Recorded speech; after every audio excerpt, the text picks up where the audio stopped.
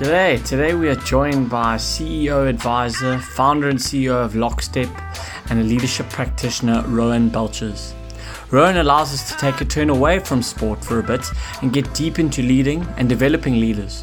Of course, Rowan did in fact play rugby at school and is an avid sports fan, so there's still a fair bit of sport to whet the appetite. What we wanted to know from Rowan was how to decode leadership, how to develop it, both within yourself and within teams. Rowan has plenty of years of experience, which makes the conversation both easeful and useful, as he truly knows his craft. I love listening to his stories and anecdotes, his excellent ability to ask great questions that get you thinking, as well as how he and Carl even equate parenthood to leadership. I've no doubt that you'll enjoy the depth of insight, as well as come away asking yourself some pretty important questions. Enjoy. Carl, how's it going? Nice to see you again. Good afternoon, Tom. Week 5, eh? Who would have thought? We're still going, and it's wonderful to be here. I've really enjoyed the last few weeks, and it's great to be here with you, Rowan. We've come a long way. I think I don't use the word lightly. I think I've acted as a mentor for me and someone who's helped me a lot in my career. And I know that you and Carl have met along the way as well, and really, really privileged to have you on board. Thank you. Thank you both. I'm super happy to be here. I really value both of what you guys bring to the conversation, both in your technical capacity and just as good people. So looking forward to some good conversation, and I hope my banter is as good as your guys. As an older man, I think it might not be, but I'll try my best. So the banter actually comes is a little backseat as far as the conversation goes. So don't stress too much. Okay, thank you. Relief. I think it's, Rowan, we've obviously had sports coaches and sportsmen so far, and you as a CEO, advisor, business owner, I don't want to downplay completely your sporting prowess, because I know that you were you played Craven Week at school, and then a border under 13 hockey player as well. So a sportsman par excellence. Yeah, as I said to you, the border hockey wasn't overly successful. The Craven Week was a little bit more successful in Western Province area. But we did lose to Transvaal in the final by 1 point, which I've never really gotten over, to be honest with you. Well, no shame in that, eh? No shame. James Dalton was my opposing hooker. That's the only solace I can find. Wow. Were you a hooker?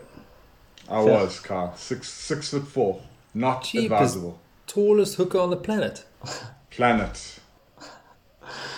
Cool. Well, we'll see. Maybe your throwing skills and your drag flick skills will come through in this conversation. But Rowan, as we said, you spend a lot of time working with leaders across the globe, done some amazing work, and still continue to do some amazing work. In your mind, what is leadership? It's used so often. What is leadership? Leadership, Tom, for me is having the will to take a stand on something that you feel matters to you, and to be willing to have a followership that share in the same thing, simply. And I've thought a lot about that answer over the years, because leadership actually isn't a great term. It's a bit sort of abstract, and it makes people a little bit fearful about leading. But all a leader has to do is care about something, or care about making something happen, or stopping something from happening. And there's a lot of examples, especially in the US right now, about leadership actually not being about starting something, but about stopping something. So that side of leadership is very important, especially when it comes to social issues.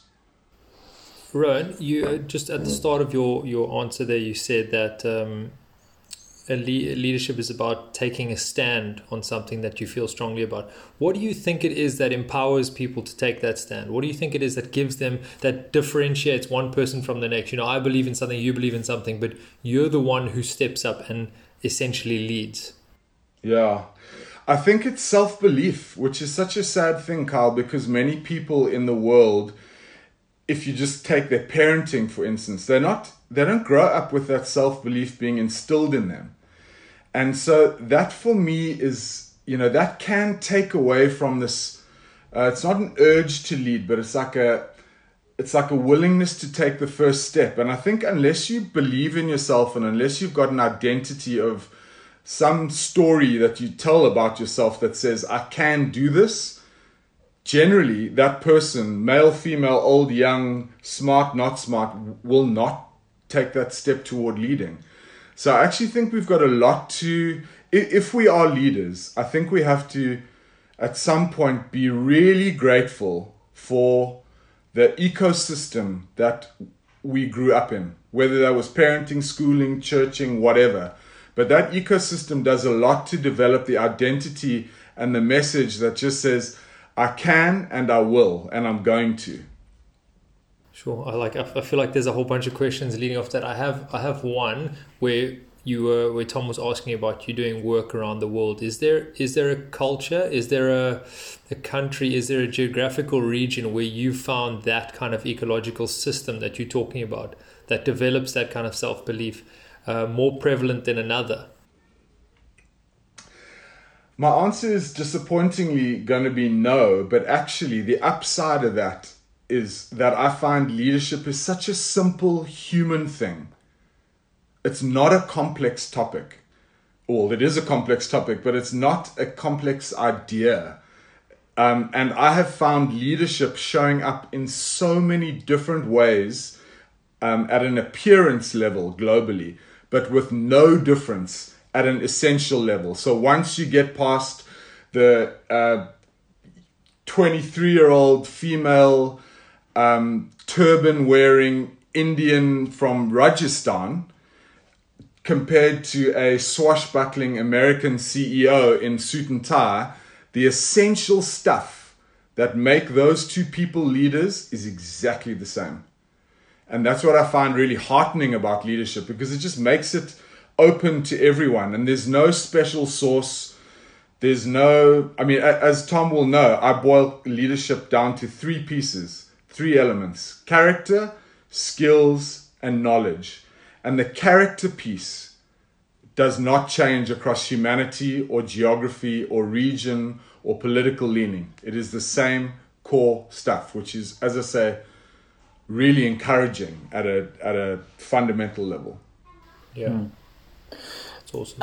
Yeah, I mean, I should say, yeah. Sorry, Tom, I should just say one qualifier at the beginning of this podcast, which is that I'm an out-and-out optimist about leadership. And I think it is available to everyone. Anyone can do it. It can be taught. That's my narrative about leadership.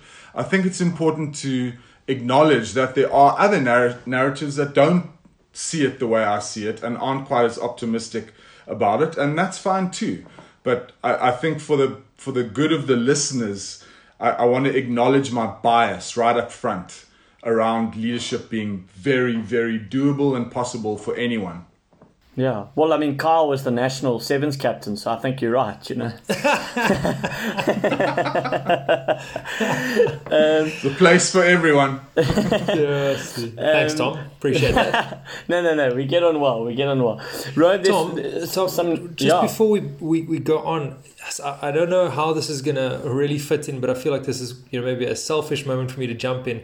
Rowan, talking about this leadership and this accessibility, my mind immediately where I am right now goes straight to parenting.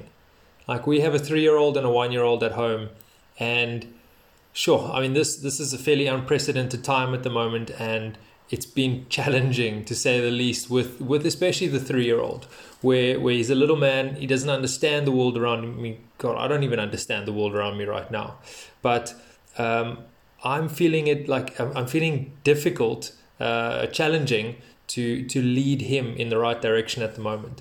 And I don't know if that's a self-belief thing, and it possibly is, because parenting is also a very unknown world for me right now. But I mean, what are the kind of things that I can, he's 3 years old, but what are the kind of things that I can be saying to him to make sure that he's, feeling that, what you were talking about earlier, growing into that world of self-belief continuously? This is a big topic, early childhood development and impact on leadership. Long conversations we could have about that. Let me say this. Firstly, Kyle, actually I'll start with a story. So one day or 2 days ago, my son had a Fanta, and his little mate came over from next door, and I said, Sam, can you offer your friend Tristan some Fanta? And clearly he didn't want to. And he was hoping Tristan would say no when offered Fanta. But of course, he said yes. And so Sam was crestfallen, but he gave him his Fanta, or half of it, I think. What I said to him afterwards kind of struck me because I'd never said it before. I said, Sam, that's really good leadership you showed there. And obviously my bias is to see the world through the lens of leadership. But what I didn't have in my youth, and I think no one did because leadership just wasn't a thing, is I didn't have parents using the word leadership. It wasn't really in the parenting vocabulary. So I sort of surprised myself by saying, by putting that in the conversation. So I think that's point one, is actually, if you want leadership to be within your child's remit, use the word leadership and maybe try and illustrate it now and again, even in simple childlike terms. Point two is, since we're talking about males, and I can't speak to female children yet, but I know what male children want to know in order to feel okay in the world is that they want to know they are going to be okay. They're going to be successful. Their mission in the world is going to come off. It's going to happen for them. So what I try and tell my son around that is, hey brother, you're going to be okay. You're a good person. You're not going to be perfect, but you're going to live a good life. I think, I hope, and that seems to give him some sense of calm about just being in the world. And then the third thing I'd say is, rather than explain to your son that you understand or don't understand the world, is rather work with him on forming his own answers to the world. And I know at 3 and 1, that's not going to be, he's not going to be thinking about post-COVID South Africa, but he might be thinking about sharing and being kind and listening and discipline. And those things are all easily relatable to leadership, but he will have to find his own way. And I think that's the biggest gift that you can give, and anyone can give a child, is just to help them find their own answer. And in doing so, that kind of lends itself to leadership in a way. So it's a little bit funny to be having a conversation about leadership about a 1 and a 3-year-old, but I totally think it's doable and advisable even, maybe, if that's what you as a parent believe in. 100%. That's amazing. Thank you. That was very, very useful. Appreciate that. Sorry, cool. Tom. Well, I'm not the final word on parenting, but that might be food for thought at a minimum. Thanks. But it does link nicely to what I was going to ask. You mentioned self-belief and the importance of self-belief in leadership.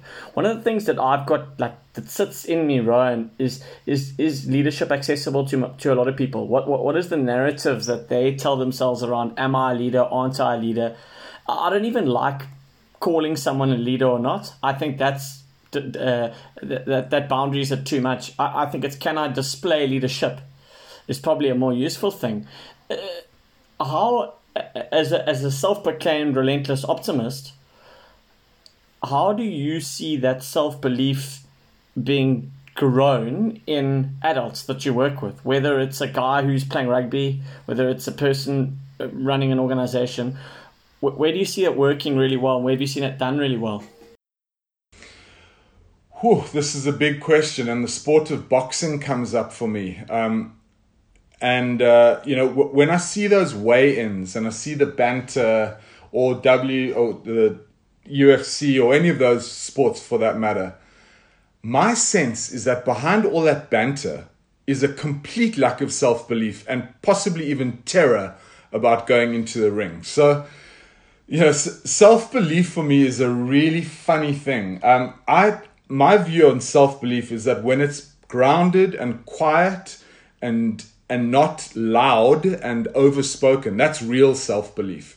But a lot of bluster can actually be made to look like self-belief. So at the beginning of this conversation or this question, I think we need to be clear about what's real self-belief and what's not real self-belief. I think that it is a really hard thing to develop if you don't have it.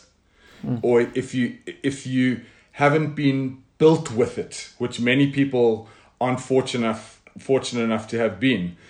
And so when I hear about those people who've made good out of meager upbringings, I am so respectful for the work that they've done, because I know they've done work that I've not had to do. I've had the proverbial, by and large, silver spoon.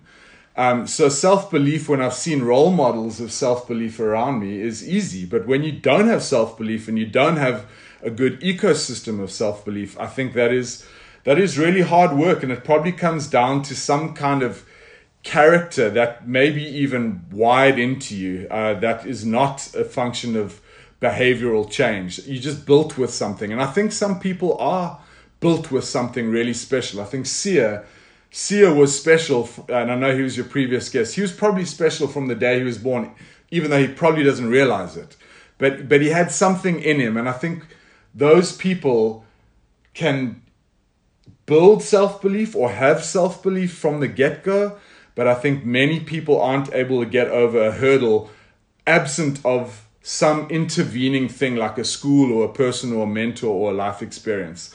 So I think self-belief, again, it's another topic we could spend a ton of time on. What do you think, Tom, around self-belief is the big question? If someone's listening to this, what do you think the question is that needs to be answered about self-belief? Is it as simple as, how do I get it? Or is it as simple as, how do I understand it better? I would be interested in your thoughts about that, because I know you're thoughtful on the topic. Yeah, I mean, I'd started defining it. So for me, it can be put in the same bracket as leadership. Like you can say it becomes this ethereal thing that we want to get and we know we have to have because it's celebrated, but I don't know what it looks like. So I might be striving for something that I'm actually not that far away from. But I'm striving because I don't know what it is. And I'm modeling myself on, if I'm a young coach, I'm modeling myself on Mourinho. And every little thing that I see Mourinho does and I don't do, I see this massive gap. And I'm like, well, I might not be a good coach. But if I go, well, actually, maybe there are parts of what Mourinho has, I'm not far away. So you go to your thinking around character, skill, and knowledge. I suppose the skill and knowledge is easier to acquire, am I right? Like I can go and I can get mentors and I can read and what have you, but the character part is where belief probably sits, becomes harder. So I'd probably start by defining it, and then I'd probably be looking at, well, how can I might not have the self-belief of Sir Alex Ferguson, Mourinho, Rassie Erasmus, but I can have a little bit more tomorrow than I had today by doing one or two things. And I'd probably approach it in that sense. I don't know, Carl, what are your thoughts on that? I was just thinking now, like, would it be too simple to condense it down to one question of what's standing in my way? I'm just trying to think of self-belief. The first thing about self-belief you were talking about, either maybe you've got it in you or you don't, or you were born with it, because that's essentially what a lot of people talk about leadership. They're saying, oh, he was a born leader, or I don't fully believe that. I feel like you can create leaders. And if you're talking about the foundation of leadership being through self-belief, then what is standing in your way to stop you from believing in yourself? Yeah, I think it's a really good question. And just for your listeners, I just want to beat this drum one more time. There is no such thing as a born leader. It is an absolute fallacy of a concept. It doesn't exist. Any leader, regardless of how talented or charismatic they are or are not, requires forging over an entire lifetime. And I use that word very carefully. A leader is forged. It is not built quickly. It's forged under fire, under pressure. That's when true leadership and true character is built. Carl, I would add one question that goes before the what's standing in my way. And I think this is possibly at the core of where leadership starts. And it's certainly the question that I put to my CEO clients before anything, which is simply, what do you want? What do you want? And it's a very complex question to understand, actually, because, a lot of them, I wrote an article about this on Sunday. A lot of the three answers I get are happiness, success, and peace. Those are the things that people generally want. But that's not the right answer. What do you want is a much bigger question with a capital W. What do I want? And I think that's worth contemplating. Anyone listening to this now, the 3 or 4 of you out there, That was my attempted humor, guys. I was told I needed to banter, but I think that question is so fantastic to contemplate just in a life way, because that's where leadership starts. Self-leadership is just as legitimate as team leadership or as nation leadership. There is no difference between how one engages with one's life path or with how one engages with the passage of a company over 25 years, like a Jack Welch or someone. There is no difference. Leadership is leadership. It's about starting something toward what you are seeking for yourself or for the world or both. And I just want to come back to the heavyweight boxer analogy and bring, surprisingly, Taylor Swift into the conversation. I watched a really, really great documentary on her. She's a very significant person, by the way. It's called The American Girl or something like that. It came out on Netflix 2 months ago. And there was some issue that happened that she wasn't sure whether she should take a stand on. And the part of the documentary was her having composed a tweet. And then she was sitting there going, once I press this, I am in the firing line. And you could see her with the entourage around her going, 3, 2, 1, press, bam. And then the issue exploded. And I want to be clear that leaders are nervous a lot. Anxiety and managing the inner self, the inner castle, that's a big deal. And so if anyone out there thinks that leadership is about surety and confidence, it is not. It is about wisdom and it's about choice and when to bring wisdom into your choices. And that's what Taylor Swift did. That's what any of these examples, Sia has done, Eric Simons has done. They've made choices about what they want based on wisdom. And if you had to ask me what leadership was, that's probably as close as I could get to a base definition. Yeah, I watched that documentary. It was a great documentary, you're right. Rowan, we obviously... You brushed over that very quickly, huh? Like, What? yeah, by the way, I watched the Taylor Swift documentary. Great documentary, by the way. My wife made me know. It was actually good. It was good. Not as good as the Coldplay one, but it was good. Rowan, we obviously practice is something that I've heard you speak about from a leadership point of view. Now, a lot of people listening, sport people, Carl, you've practiced all your career. But tell me, I've heard character, skill, knowledge. I've heard make choices. I've heard self-belief. All of these big... I've heard what do we want? Which I personally find a very difficult question to answer in some aspects of my life. How do you practice this, Rowan? Sham, Tom's been wanting big muscles from his gym work for a long time, but they haven't come about yet, which is awkward when you're on a slow and steady. But it's awkward when you're on a podcast with Kyle Guns of Stone Brown, just by way of comparison. But anyway, we all play to our strengths in leadership. Yeah, we all play to our strengths.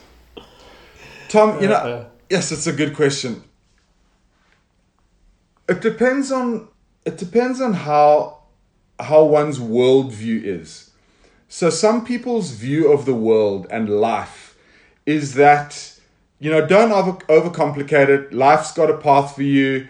Get in the flow and do your best. And that's fine. I probably would have lived with a lot less anxiety if I was able to do that. But other people think that leadership is a life's work. And I do think that. I think leadership is literally a life's work. If you thought you could lead 2 months ago, in just this short space of time, I guarantee you your definition of leadership needs to have changed, and all of your wiring needs to have changed between now and the start of lockdown. So leadership is never static, and it is always on the move, which means that the leader, me, you, the both of you are on the move.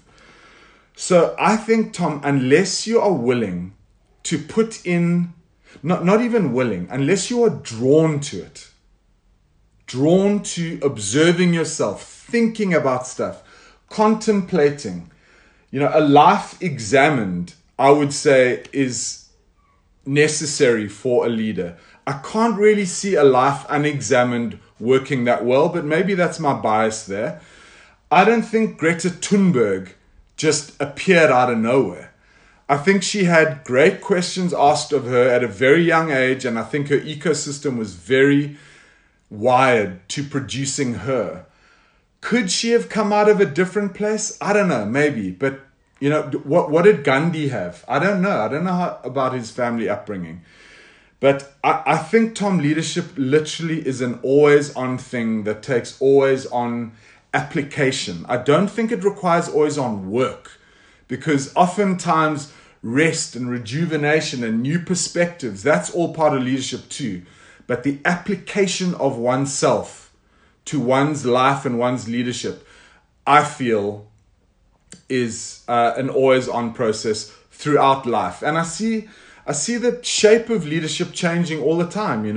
Greta Thunberg's 19-year-old leadership, or when she gets to that age, will be different from my leadership to your leadership to a elder of the community leadership at age 75 that's still leading, but it requires different shaping, different messaging, different understanding, different inner wiring. So it's a long-winded answer to say that yes, leadership does require practice. So can you tell me someone, or you don't have to name them, someone who, by virtue of a story of someone you've worked with, who's practiced and what they did and how it worked? Am I allowed to use you? Yes. You can. Yes. Shit, it's a long practice, this. Yeah, it is. I would say, Tom, that I experience you as, and I'm not trying to blow smoke here, because your journey has neither been linear nor easy. But I see you as someone who has really been thirsty and committed to being a better self. Now, whether that's been intentional around leadership work or not, I don't know. But I have seen you apply yourself with big ups, big downs, big questions, big left turns, big right turns, finding, which I believe you have now, roughly your place in the world where you want to lead. And you lead, in my opinion, with really great skill and character. Business leaders, I'm working with someone right now who literally quakes when he sees the word leadership. He does not see himself as a leadership. He does not know how to lead. And in his opinion, he's never led before. He's totally wrong, because he is a leader. He leads all the time, and he's actually really skillful at it. But this identity thing has kept him at bay from seeing himself as a leader. And the work I'm doing with him now is to say, I won't use his name, obviously, but you're already doing this. Your body of work is significant. What you need now to lead at your full potential is to fully embrace what you're doing, to recognize what you're doing, and to continue your path. So, I could give other examples. Let me just think quickly of another leadership journey that I am on with someone is the opposite, where they have been too full of confidence about their leadership, and in their opinion was done well. From my vantage point, was oversimplified, not done well at all. And it's been pulling that person back to say, hey, listen, we need some vulnerability and some fallibility here for you to become a leader, because frankly, you're leading in a way where you are not seeing, by way of your blind spots, the collateral damage that you are causing. And so for that person, it's been a coming back to them, as opposed to my former example being stepping forward into their own leadership. So I don't know if I'm being a bit ethereal here. I want to make sure I'm being practical in order to meet the brief of making leadership accessible. Maybe you guys can steer me as to whether that's happening or not now. Yeah, I mean, it'd be interesting to know from Kyle, if you were to rewind 4 years and you were 5 years and you were captaining the blitz box, and a guy like Rowan, you came across a guy like Rowan, what might be some of the questions you would have asked him?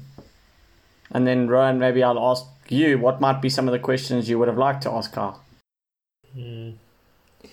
So much of the focus, especially in those last couple of years, was growing the leaders around us, and there was a time we were like, right, who's the next crop, and it became difficult. There was at one point it was difficult to find the next group of young players.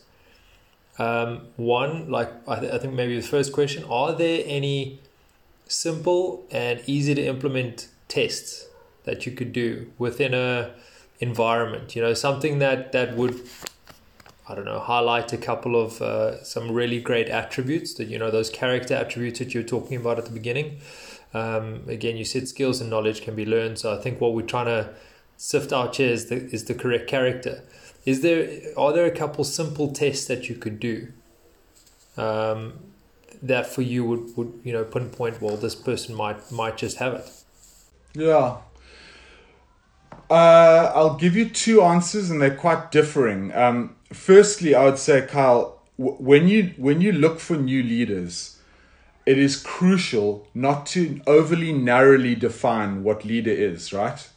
So you can have a guy that leads quietly by carrying the bags, and you can have a guy that leads in a blustery way by making fiery halftime speeches. Both matter in a team. Would you agree with that? Yeah, 100%. So what I would do is I wouldn't try to pick anyone as a future leader. I would open the space up and say, we have leadership opportunities. Who is interested in leading? Period. Knowing that the definition and the shape and form can be very different. Okay. And as an illustration of that, rather than tests by way of assessment, I think there are two tests that allow for both forms of leaders to come out, the quiet and the blustery, as I mentioned. The one is to lean into the question, and this is for the blustery leader, of what do you want? And can that person answer that question with a good enough quality answer? What do you want? Okay. So that's for the outward-facing leader. For the inward-facing leaders, I would have a very different question, because that question would be harder for them to answer, which would be, how well do you know yourself, and how comfortable are you with yourself? Because that speaks to the settled nature of character that a more quiet leader would lean into. They're not going to lean into the motivational side of leadership. They're going to lean into the steadying presence. And so the steadying presence, in my opinion, requires a person to know themselves well and to be comfortable with themselves. So it's a little bit of an oversimplified answer, but those are good tests for listeners out there just going, okay, let me try one or both of those answers on and see what I come up with. Yeah, I don't, and obviously the other thing for me is and I'm not sure if this is a question or just an observation. When obviously when you're trying to identify and put it out there that there are leadership opportunities, and like you're saying, not to too narrowly define that role of leadership, is obviously getting away from the bias that you have as to what a leader is. If, like you're saying, if I'm a big blustery leader, all I'm doing is looking for more of those. Again, like I said, I'm not sure if it's a question or observation, but I think we need to understand or familiarize ourselves with the different kinds of leadership out there, and first be able to identify them before we can start asking those questions. Yes, there are leadership opportunities out there, because from the outset, if you aren't able to identify all of them, you're already shutting out 80% of the candidates. Yeah, I think it's a really good point. No, Carl, did you have self-belief as a leader?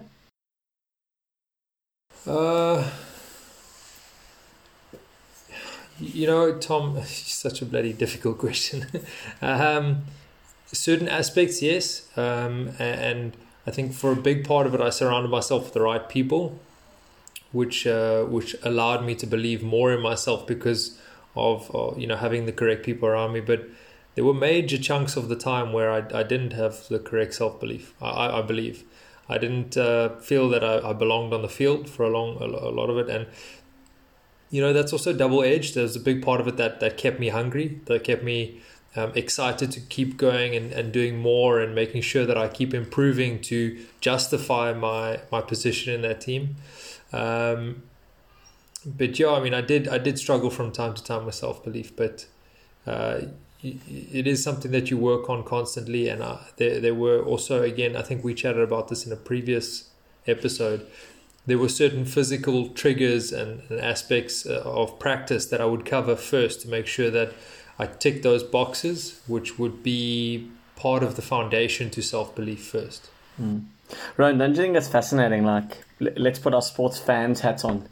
You know, this guy's captain a side that's probably admired the world over, definitely admired in this country as one of the most amazing beacons of high performance, yet their captain struggled with self-belief. I actually find that quite inspiring, you know, and I think people listening will be thinking, wow, you know, like, I can also have doubts, yet I can still be a captain. I can still be a leader. Yeah, and the beauty of it, Tom, and thanks to Kyle and other people like you, is that it's the norm. That's not unusual. Self-belief is not confidence. It's different. Self-belief is having enough something to take a step, to take a step in, to take a step forward. That doesn't mean it comes with surety at all. And I think if you really want to round out self-belief, I don't think it gets rounded out until you're older. You know, I'm 48 now. I would say that I'm starting to have self-belief in a mature way for the first time in my life, literally as of a few months ago. And part of it was the 2 months of slow time that lockdown has given me. I've sort of grown in a strange and unexpected way. And I think the self-acceptance that comes only with age is a piece of self-belief that you just can't have when you're in your 20s and 30s. Maybe you can, but I think generally it's a hard thing to come across. It just comes with not caring quite as much about what people think about you. I think that's a really important aspect of self-belief that, as I say, it's age-related, I think. It's definitely, there definitely is an age aspect to it, but that I try to explain that not caring thing. So there was a lot of me in the last couple of years, and Tom, we've spoken about this, about how I went through some serious patches of anxiety, and I actually learned to care a little bit less about the result, which eased up and relaxed me so much more into the role and allowed me to enjoy the space a hell of a lot more. And it's a very difficult thing to explain to somebody where you're chatting to an 18, 19-year-old boy and he's talking about how intensely he wants it. And I'm trying to tell him, for me to have done better, I just needed to care a little bit less. You know, and it was about, and again, you have to qualify that by saying it's about how the outcome of it all, you know, that's what I cared less about.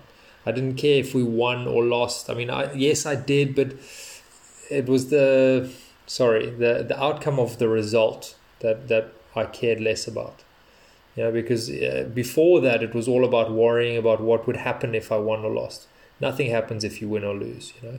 And then that allows you to really enjoy what you're doing. And it's a difficult thing to answer. But you're 100% right with the fact that with time, and you often see it in a lot of I suppose older people, where they kind of wear whatever they want to, they act the way they want to, they act the way that's making them happy. But you look at them and go, how can you act like this? I'll tell you what, he just doesn't care.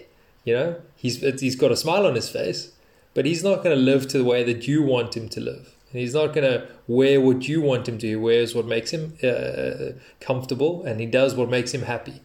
And that's, like you say, for a lot of people, that comes with time and understanding that you've got to focus in a lot.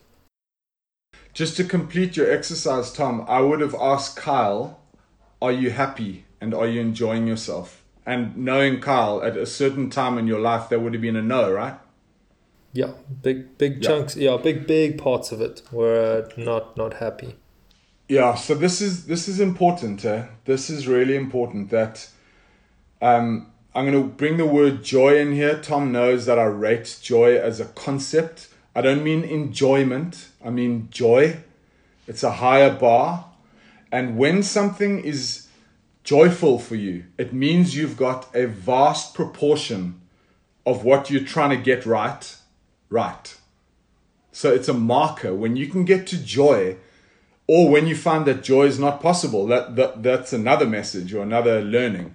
But joyfulness is really, really crucial in leadership, because the opposite is probably downness, fear, anxiety, lack of sleep, jumpiness, all of those things. That doesn't make for good leadership if we take this conversation back to wisdom and choice.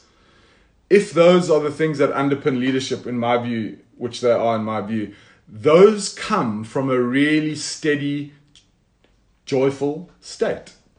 They don't come from anything else. So, don't pursue joy like it's an indulgence.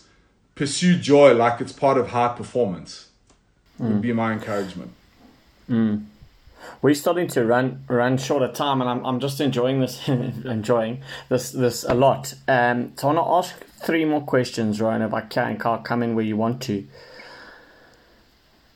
An organizational or team turnaround that you've seen by virtue of a story that came as a result of some great leadership choice. Can you tell us a story about that? A turnaround. Yes, I can.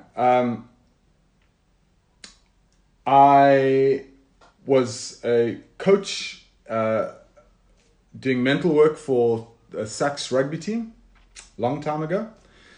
And there were 2 coaches that I worked with, 3 in fact, that just decided that they weren't going to lose anymore. They did not have any extra resources. They just decided by sheer self-will to turn the Sachs rugby program around. And why I share that is that it was a lesson in the speed of leadership. And I think there's a learning here for everyone. It's that leadership can be a motivational thing where maybe a whole group of people suddenly go from being low to high, but generally it's not. Generally, leadership is a game of inches where you just apply yourself daily and take your 1%, 0.5% over time. So that was a turnaround for me, not in the corporate realm. I can think of it. Would you prefer corporate No, example? Doesn't matter. No, I wanted the first thing that came to your mind. Yeah. So let's leave it at that and go to question 2. I know we are pushing for time a little bit. Cool. Thank you. Great. What can business teach sport, and what can sport teach business? Business can teach sport excellence. And what do you mean by that? So when you are being traded on the stock market and you're coming out with earnings reports every quarter, you don't have the choice not to be excellent. You are signing up for excellence and improvement and advancement. And so that rigor of environment that business lives in, professional sport lives in that environment, but all businesses do by and large. And I think lots of sports teams don't. So It's not that sport doesn't have it just doesn't have it across the board. What sport can teach business, I think, is, and I'll use the Afrikaans word here, gees or vibe or enjoyment or spirit. And business has signed itself up sometime a long time ago that it was not allowed to be interesting, fun, and show flair. And I think business needs to find its flair in order to meet what sport has in that regard. I love that. Nice. I love that. I love both of those answers. Tom, yeah, it's so interesting. I mean, just driving around today, then I saw, some random company, but everybody as one of their sort of key values has excellence. And I often just I look at it, I'm like, seriously, I mean, how many people are actually chasing excellence? You say people have signed up for excellence, but how many have actually dedicated themselves to making sure that everything that they do, whether it's on a day-to-day basis, through business, through sport, through life, is excellent. And it was interesting when you said it now, Rowan. I was like, some people are turning this into a real cliche.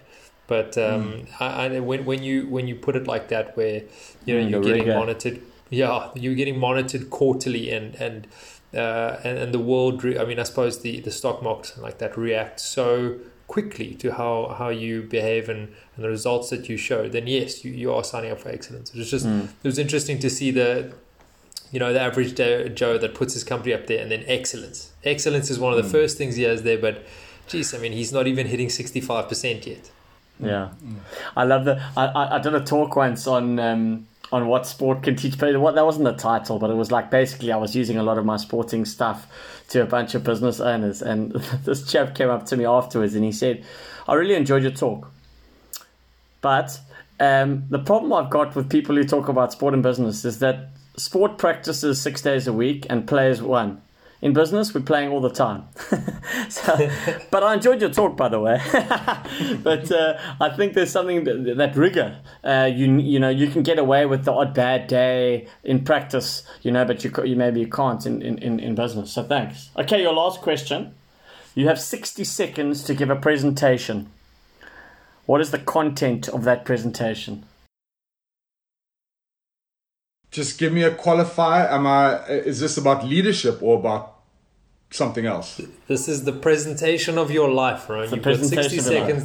There's a stage you walk on, and the clock starts, and you have to decide what's most important to talk about in that 60 seconds. Yeah, great question. Jeez, I love this question. I would talk about the value of knowing yourself and how living a life unexamined is a recipe, in my opinion, for absolute disaster.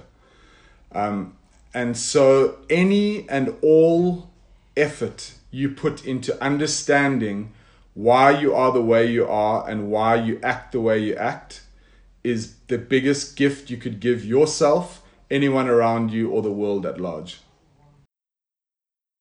That's what awesome. A vibe. That's the first guest who's actually done it in 60 seconds. I'll have you know that. But also the second guest that has mentioned or that has spoken about knowing yourself. So Eric brought that up a couple of weeks ago also, Rowan, and was heavy on the point of knowing yourself, and examining that world around you. Right. Rowan and young Sam, who's just come into the picture, your son. Thank you very much for your time. Carl, I thought that was awesome. It was so cool to get your pearls of wisdom, and I'm pretty certain that everyone who's listened to this, I certainly am, is going to walk away trying to answer some of those questions.